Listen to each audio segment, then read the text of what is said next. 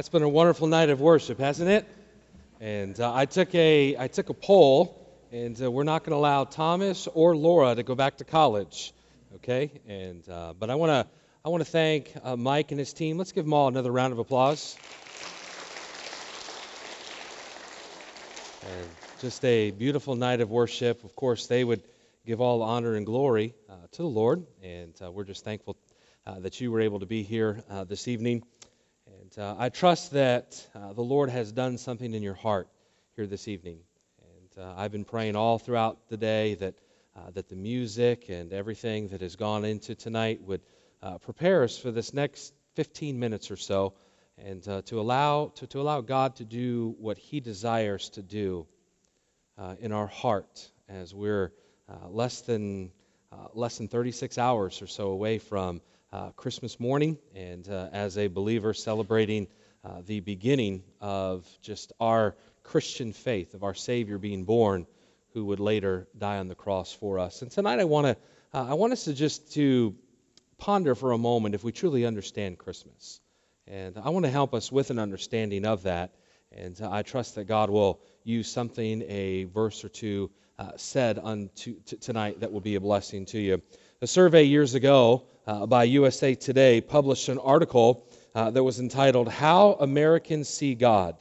And the survey said that 28% of Americans see God as engaged in history and meting out punishment to those that do not follow Him. 28% of Americans say that. This was a study that was done by Baylor University in Texas. And 28% said that that God is engaged in history and He's meting out punishment. And then 22% said of Americans believe in the benevolent God who is a force for good, who cares for all people, weeps at all conflicts, and will comfort all. So their conclusions seem to suggest that if you and I tonight believe that God punishes, we cannot believe the same that God also loves us. And if we believe that God is love, we cannot at the same time believe that He punishes. In Romans 11, the Apostle Paul says a beautiful verse here. It says, "Behold, therefore, the goodness and severity of God. On them which fell severity, but toward thee goodness. If thou continue in His goodness, otherwise thou also shalt be cut off." J.I. Packer said, "Christians are not to dwell on God's goodness alone, nor on His severity alone, but to contemplate both together." And so if you want to know this evening who God is, you need to consider both His goodness as well as His severity. In other words, His mercy and His judgment. Or if we can put it another way, His love and His wrath. Now, I'll be honest with you, in Christendom today, there is a large emphasis on the love of God, and I think we ought to. We preach it often. But I believe for you and I to have a true understanding of Christmas, a true understanding of what the Christian faith entails, it would be one of love as well as His wrath. You cannot know the meaning unless you grasp the goodness and the severity of God. And so this evening I want to spend just a few minutes on the severity of God. In Deuteronomy 32, God gives to Moses as well as to Joshua a song for to speak about the goodness and severity of God. We're told in Deuteronomy 32, verse 1, "Give ear, O ye heavens, and I will speak, and hear, O earth, the words of my mouth." And if you were to continue on down through the chapter, I so enjoyed studying in the early fall months the book of Deuteronomy. And you begin to kind of come down through the chapter. In verse 10, we'll see that He found us out of the desert, and that He shields us, and that He cares for us. Verse 11 says that He is taken us in like an eagle takes its chicks into a nest, guarding its nest.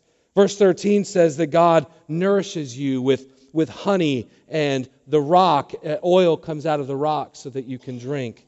We see in verse 10, he found him in a desert land. He led him about. He instructed him. He kept him as the apple of his eye. As an eagle stirreth up her nest, fluttereth over her young, spreadeth abroad her wings, taketh them, beareth them on her wings. Verse 13, and he made him to suck honey out of the rock and oil out of the flinty rock. I want you this evening to consider the blessings that you have received. If you were to ponder them, if you were to take the time, not only maybe during the week of Thanksgiving, but to ponder the goodness and the blessings that God has bestowed upon you, I think you will find that you have been blessed mightily. I think you will find that you are extremely blessed just to enjoy the abundance of our country. I think we would be remiss this evening, I failed to mention it this morning, of those hundreds of souls that slipped off into eternity in Indonesia overnight with that tsunami. And you and I, we have been blessed with great safety, and we've experienced fires over the last several months, and we've prayed for those. But when you look at the grand scheme of your life, you, my friend, have been immensely blessed. God says to us that we have been blessed in this text. And if you consider that, this song then begins to address the choices that the Israelites made. It says in verse 15, but Jeshurun waxed fat and kicked. Thou art waxen fat, thou art grown thick, thou art covered with fatness. Then he forsook God which made him, and lightly esteemed the rock of his salvation. That name there, Jeshurun, it is a unique word. It is a word that describes Israel in the most upright way. It is just the greatest of terms for God's people, for Israel. And so what God is saying is that even at our best, even at our most uprightness, we're disposed to sin. God's people were disposed to sin back in when this was being written by Moses. That the most uprightness of my people, you still, in all of your blessedness, that's what it would kind of mean by being waxed fat. It'd be you're immense with blessing. Through all of that, they even forsook God. Through all of that, they just lightly esteemed the rock of their salvation. God says to us this evening, I know your heart. I know that you are disposed to sin. Even when you receive my blessing, you'll be filled with the sense of your own importance. There's times when God is blessing me mightily, and I become very proud. I become very to the point where I think, well, yeah, I deserve this blessing. You know, I've been doing this and this. I've been obedient here, and I've been obedient there. I love my wife. I love my children. I love our church family. Well, of course God is going to bless me. And even in our blessing, we find a way to shun God. We find a way to eliminate the knowledge that He has been so good to us. And you, like me, we get then kicked against, so to speak, in this. He says to them, you will resist me. He says, you will resent me. He says, you'll doubt me. He says, you will speak evil against me. You need to know that this is what you and I are like by nature. And then Moses goes on to say in this song in verse 20 that God is going to hide His face from us. And verse 21 that it makes God very jealous. We heard that a little bit this morning in our adult group. That He's going to be provoked to anger in verse 21. In verse 23, He's going to bring disaster upon them. And we ask, why? Why would God do that? Well, verse 22 says, for a fire is kindled in my anger, and shall burn unto the lowest hell, and shall consume the earth with her incense, and set on fire the foundations of the mountains. This is the judgment that we all deserve. Have you considered the severity of God? Paul tells us that we ought to consider His severity as well as His goodness. Is this truth rooted in your mind, the understanding that God absolutely is love, God is absolutely merciful, God is absolutely good, but there's also the wrath, the anger. And when everyone is done considering the judgment of God, there's something else. There is the goodness of God. The goodness of God. We see in verse 36 of Deuteronomy 32, "For the Lord will vindicate His people and have compassion on His servants." See, God has compassion on us. Christ came into a world to destroy the works of the evil one by bearing, hear me, by bearing God's judgment for us. Christ was born into this world for you and for me. He carried our iniquities on His body and in His body on the tree, the Bible says. You want to know where the goodness and the severity of God meet? They meet at the cross. When Paul tells us to ponder this, the severity of God and the goodness of God, they meet at the cross. Christ came under the curse that belongs to you. He came under the curse that belongs to me so that we might enter into the blessing that belongs to Him. Christ came into this existence. Christ came under the fallen nature of this world so that you and I could enter in to His blessing. Can I show you that from Scripture? 2 Corinthians 5:21 says, "For our sake He made Him to be sin, who knew no sin, that in Him we might become the righteousness of God." I want you to think about this with me. For our sake, that's you, that's me. He, that's God. Everybody say God. God. For our sake, God made Him. That's Jesus. Everybody say Jesus. For our sake, God made Jesus to be sin who knew no sin. The Bible tells us He walked this earth His entire life. And He was tempted at all points like as we are, yet without sin. So for our sake, God made Jesus to be sin who knew no sin, that in Him, that's Jesus, say Jesus, that in Jesus we might become the righteousness of God. So what Paul is telling us is Paul is saying that you and I, it was the great transaction, so to speak. You and I, we take our sin, and it was placed onto Jesus' body, and He bore the penalty, He bore the wrath, He bore the anger, He bore the judgment of God, the jealousy of God, all for us. He bore His severity. And you know what we get in return? When we trust Christ as our Savior, we get His goodness. We get His righteous life. We get His record imputed or given over to you. It's so beautiful. Well, how does that happen? Well, you've got to come to Christ. You've got to receive what Christ has done. You've got to repent. You've got to turn from your sin. You've got to turn from what is being under the wrath of God. And you've got to turn to the one that bore all of that wrath for you and for me. Christ came into the world because of the severity of God. Our sins had alienated us from a holy God. There is a judgment due to us for our sin. There is a curse that must be removed. And hear what I'm about to say. Only Christ can remove it. We can try, we can do our good deeds. I don't know about you, we're a week away from 2019. I don't know how many goals I kept for 2018. We stumble and we fall short all the time. And so we must have one that lives for us. Christ came into the world because of the severity of God, but He also came to the world because of the goodness of God, who looks upon us with compassion. God looks upon us with such pity, and God sees us in our sin, standing under that severity, and instead He gives us His Son. He gives us Jesus. And Christ willingly gave himself for us.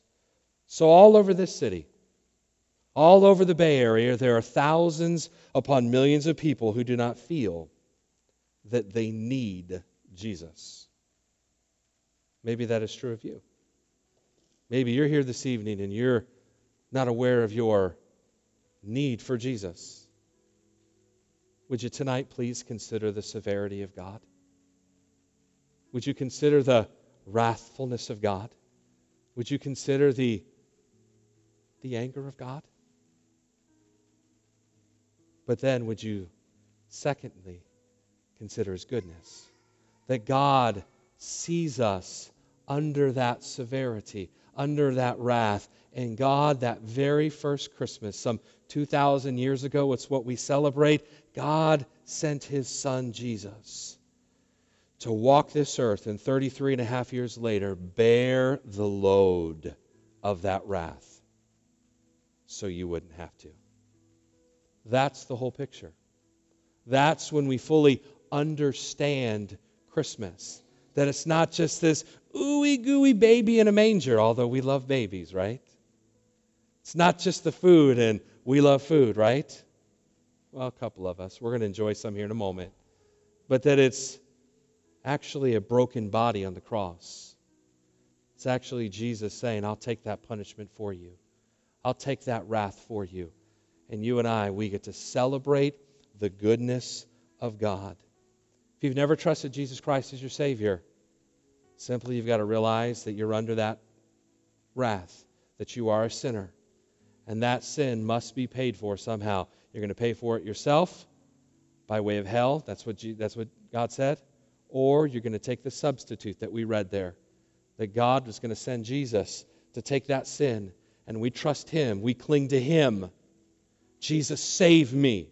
Be my Savior. And at that moment, his goodness, Jesus' perfect record, gets given over to you. That's the whole story of Christmas. Do you understand it? My prayer is that you would. Every head bowed and every eye closed. If there's an individual that's here this evening, please no one looking around. I wouldn't embarrass anybody for the world. But there might be someone here this evening that doesn't fully understand the meaning of Christmas. And tonight they begin to learn that Christmas is really about the wrath of God and the love of God. The severity of God as well as the goodness of God. And that you can trust Jesus Christ to save you from that wrath. And if that's you, in your heart, you're desiring to do that. The Holy Spirit is speaking to your heart. He's telling you, you're under that wrath. You need to trust Christ as your Savior. In your heart of hearts right now, would you pray something like this? Lord, I know that I am a sinner. I know that I deserve an eternity under your wrath. But God, you loved me so much. You had such pity on me. Your goodness shined so forth that you sent your Son Jesus to pay my price, to come under the wrath that I owed. And he died on the cross. And I'm asking Jesus to be my Savior. Listen, if that is something that you prayed in your heart, it's your prayer between you and God. I can't save you. I'd love for you to share something with me at the back door here in a moment. I'd love to tell me about the decision and the prayer you made, and I'd love to be able to talk to you more about that. But the true understanding of Christmas is to understand that God's severity led to the greatest story ever told, and that was Jesus' life and death on behalf of us. Father, I thank you for, Lord, this privilege to share this truth. And Lord, I thank you for Jesus. We've sung much about him tonight, and Lord, we would be remiss to not make everything that we do about him. And Lord, I'm thankful that he became sin for me. He took on my sin so that I could understand and know the goodness of God and the righteousness of God. And Lord, I pray for any individual here that has in their heart trusted Jesus as their Savior. Lord, I pray that, God, this would just be the very beginning of new life in them. And that, Lord, you would help us to help them with that growth in their life. And Lord, we thank you for the meaning of Christmas. And Lord, I pray that you would bless the remainder of our time together here this evening. And we pray all this in Jesus' name. Amen.